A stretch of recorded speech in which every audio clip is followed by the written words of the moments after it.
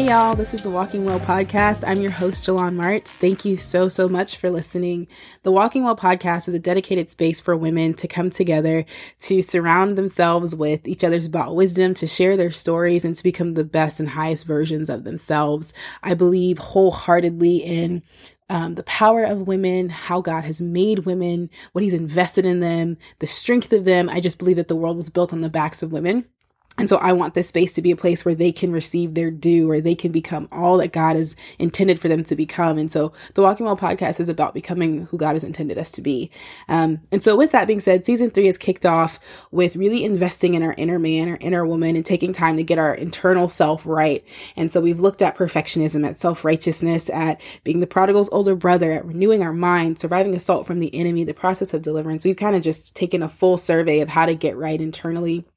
And we'll continue doing that for probably the duration of this season. But today is just really going to be like a booster shot. I've just come back from an amazing conference for women or for podcasting women. And it was everything. It was so good. I learned so much. There's so many things that I took away that I'm like, all right, we're going to do this. We're going to do that. And so I'm excited for the next season. But, in the middle of all of that, I still wanted to be consistent. This is why the podcast isn't out at like 1 a.m. or whatever. Partial poor planning, mostly poor planning on my part. But today we're talking about the distance between.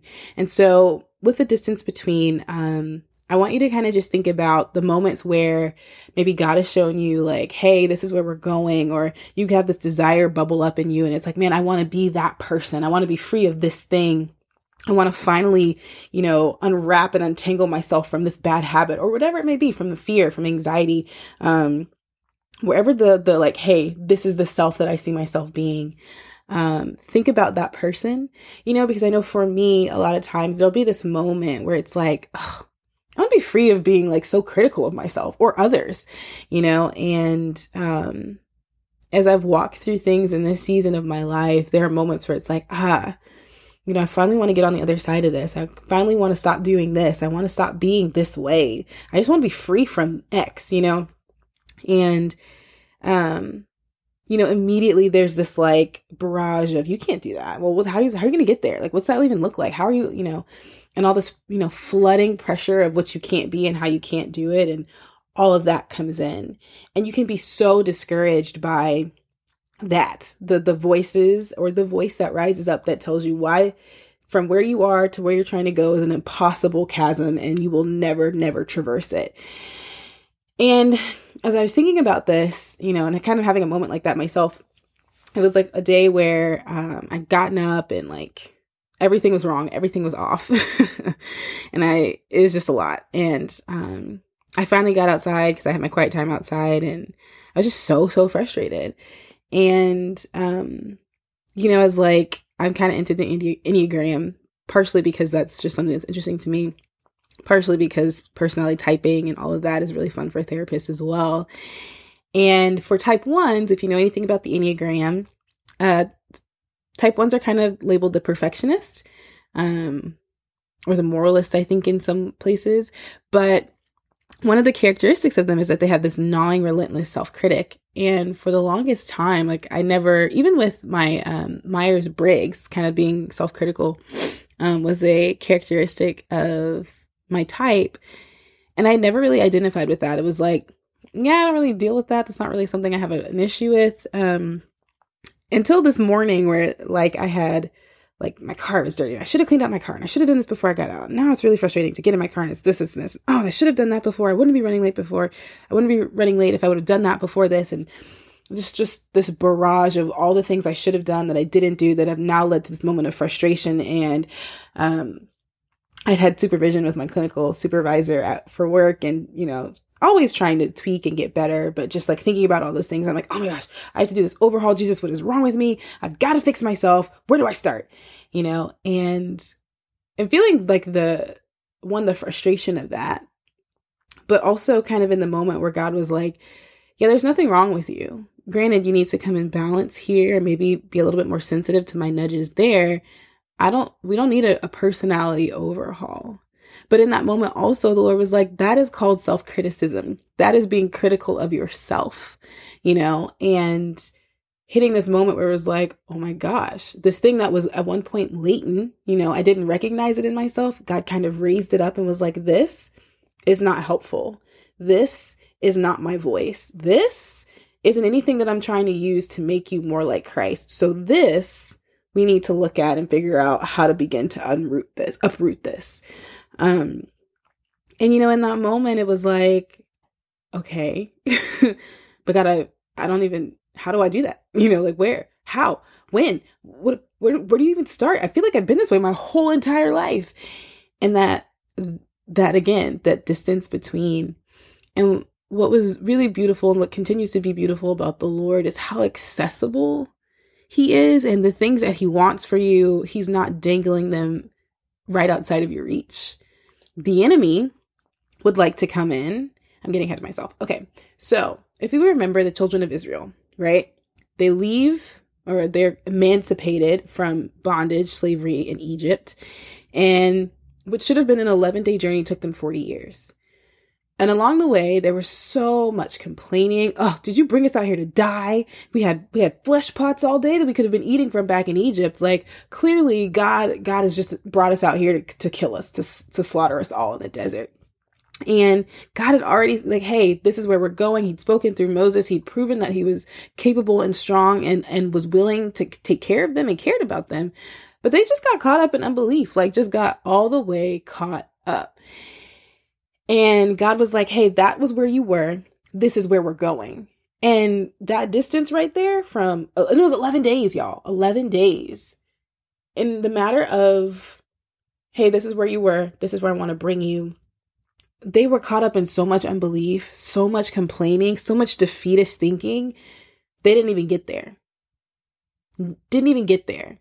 They had to die off before the next generation could go in and inherit the promise. Because here's the thing, you've been promised overcoming. You've been promised Christ being more fully formed in you. You've been promised overwhelming victory. Take heart, I've overcome the world. Like, that is your inheritance, right?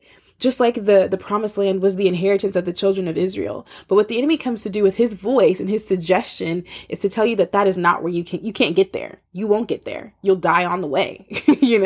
Like, God isn't faithful. He brought you all this way and he's going to leave you. He's going to fail you. He's not going to take care of you. He's not going to come through for you. And what he's trying to do is he's trying to spoon feed you unbelief. Because think about Jesus's ministry, right? The only time Jesus didn't heal was because of a city or town's unbelief. And so for us, the only way that our what is the word I'm looking for? Our inevitable progress is stopped is if we settle down in unbelief. If we get caught up in complaining and bitterness and mistrust and distrust of God, because if you distrust him, you can gain nothing from him, right? And so the goal is to not get stuck in unbelief. Really, the first goal is to not get stuck in unbelief. The second goal is to just believe God, right? So Joshua 1 opens up with Joshua and Caleb after the death of Moses, God kind of commissioning them, like saying, hey, I'm going to be with you. I'm going to go with you. I'm going to basically ungird the loins of your enemies and guarantee your victory. Only do not be afraid. Let's look at it, because who doesn't love Joshua 1? All right, so we'll check out Joshua 1. I'll just read 1 through 9 because, yeah. So after the death of Moses, the servant of the Lord said to Joshua, son of Nun, Moses' minister, Moses, my servant, is dead. So now arise, take his place, go over this Jordan, you and all this people, and into the land which I am giving to them, the Israelites. Every place upon which the sole of your foot shall tread, that have I given to you already. He hasn't gone and possessed it, but he's like, I've given that to you. That's yours. As I promised Moses.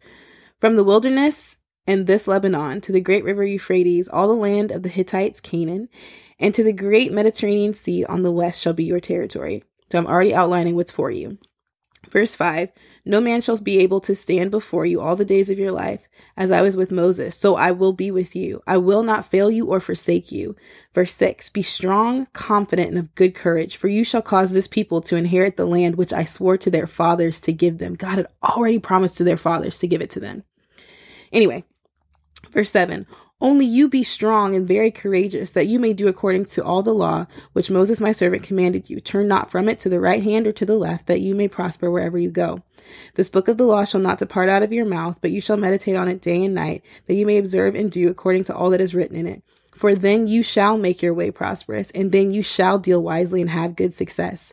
Have I not commanded you? Be strong, vigorous, and very courageous. Be not afraid, neither be dismayed, for the Lord your God is with you wherever you go. So, God had already told them where they were going to go. And this is instruction. He's like, hey, let me tell you something. This is where we're going. I've already set this aside for you. Nobody's going to be able to withstand you. And you're going to go in and possess it. You're going to take up the thing that I promised. You're going to inherit it. And so for us, God has promised us victory. God has promised us overcoming. God has promised us abundance. He's promised us direction. He's promised to be with us. God has given us his word. And so the enemy comes to cause us to be like that former generation of Israelites, to look at the distance and be like, God isn't faithful. He won't do it. We can't cross it. Right? How? You've always been this way. How will you ever change? Your mom was this way. Your mom's mom was this way. You come from a line of critical women. You're going to be that way too. You come from a line of no good men. You come from a line of men that never stayed around for their kids, that never did any. How can you become what God is showing you he wants you to become? You can't. The distance is too great. How will you ever? Where do you even start? You've been this way, whatever it is for you, you've been anxious your whole life. How are you now going to stop being anxious? How? Where? Like, no, this is a thing this is who I am, And I really, guys, I know I don't want to be insensitive, but I do. I want you to go in and possess it. I don't want you to be discouraged. I don't want you to get caught up in unbelief and be like, this is who I am. I want you to go in and possess what's yours. And I don't want the enemy to lie to you and keep you from it. That, like, with all my heart, I don't want you to be condemned. I don't want you to feel guilty. I don't want you to feel any of that. I want you to feel empowered. I want you to begin to dream. There's this song by Kirk Franklin called Imagine Me. And in one of the darkest periods of my life, right? Like this past season was rough. But in one of the darkest seasons of my life, that song, Imagine Me, became a beacon of hope.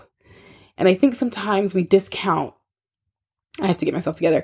I think sometimes we discount hope because you don't realize that hope is your creative power pulling you into the future you.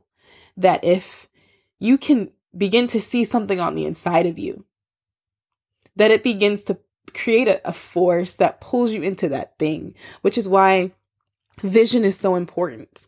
Without vision, the people cast off restraint, Proverbs says. Without vision, without a picture of what something is for, where we're going, who we're supposed to be, we just do whatever. Without a picture of how whole I want to be, I may not ever pursue wholeness. Without a picture, I realize, there are these values that I have for my life, in relationship, in, being a person of integrity and career that I hold dear. And in some areas of my life, I think about like with, relationships with men, that there are some things that I'm like, this needs to be in place. This needs to go boom, boom, boom. And in times past, people that have been close to me, I've pushed that on them, been like, wait, why are we dating this guy? What's going on?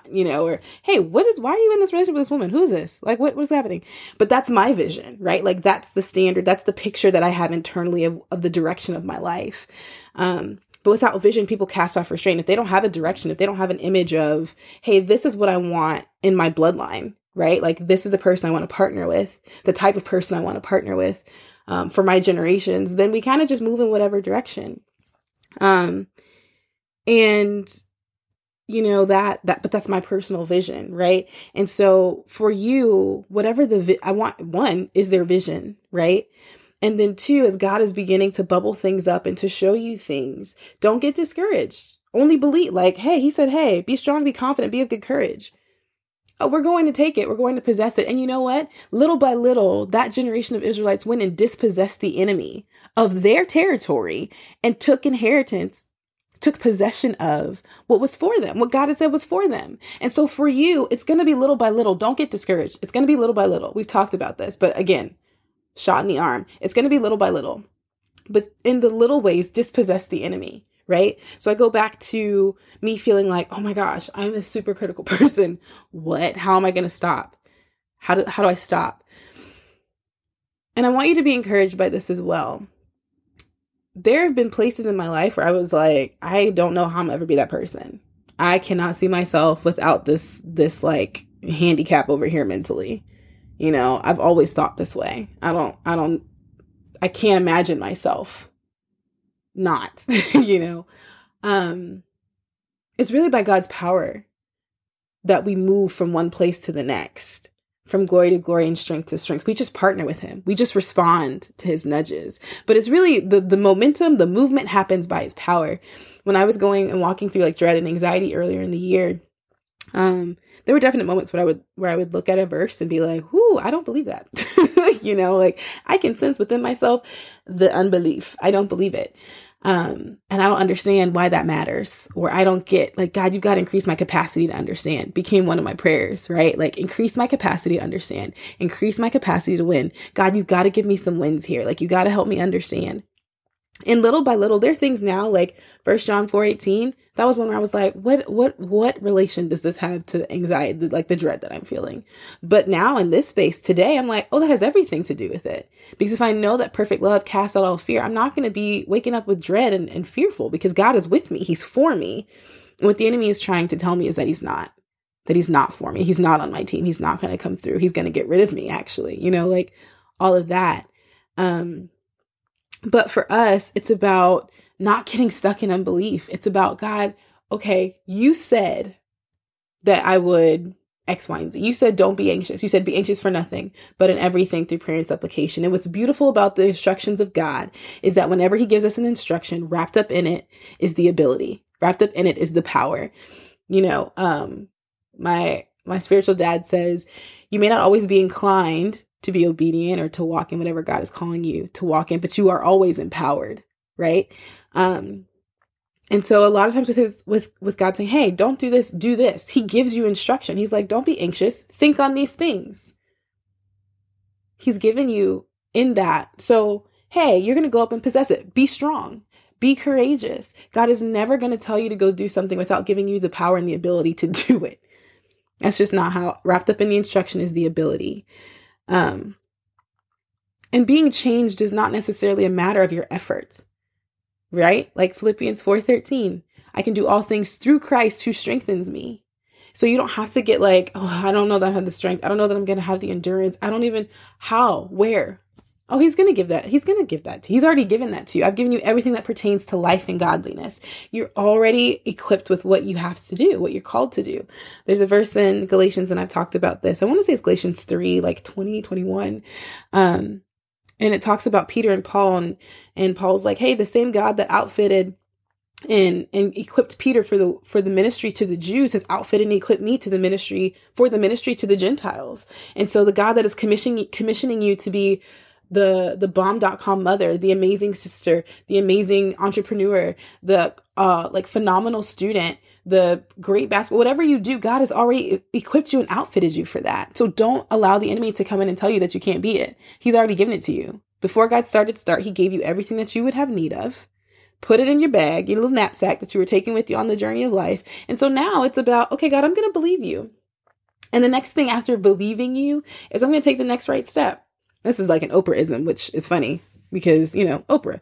I don't have any issues with Oprah. Oprah is an individual living her own life. Be great, Oprah. Be great. But, sorry, y'all heard a page flip.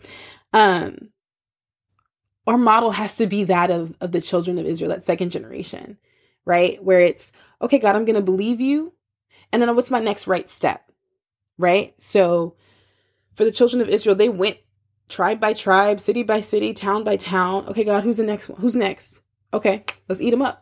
Like, okay, let's go dispossess them. And they just moved little by little, dispossessing former inhabitants of the land that God had said was for his people. So take it little by little. Take it next right step, next right step, next right step.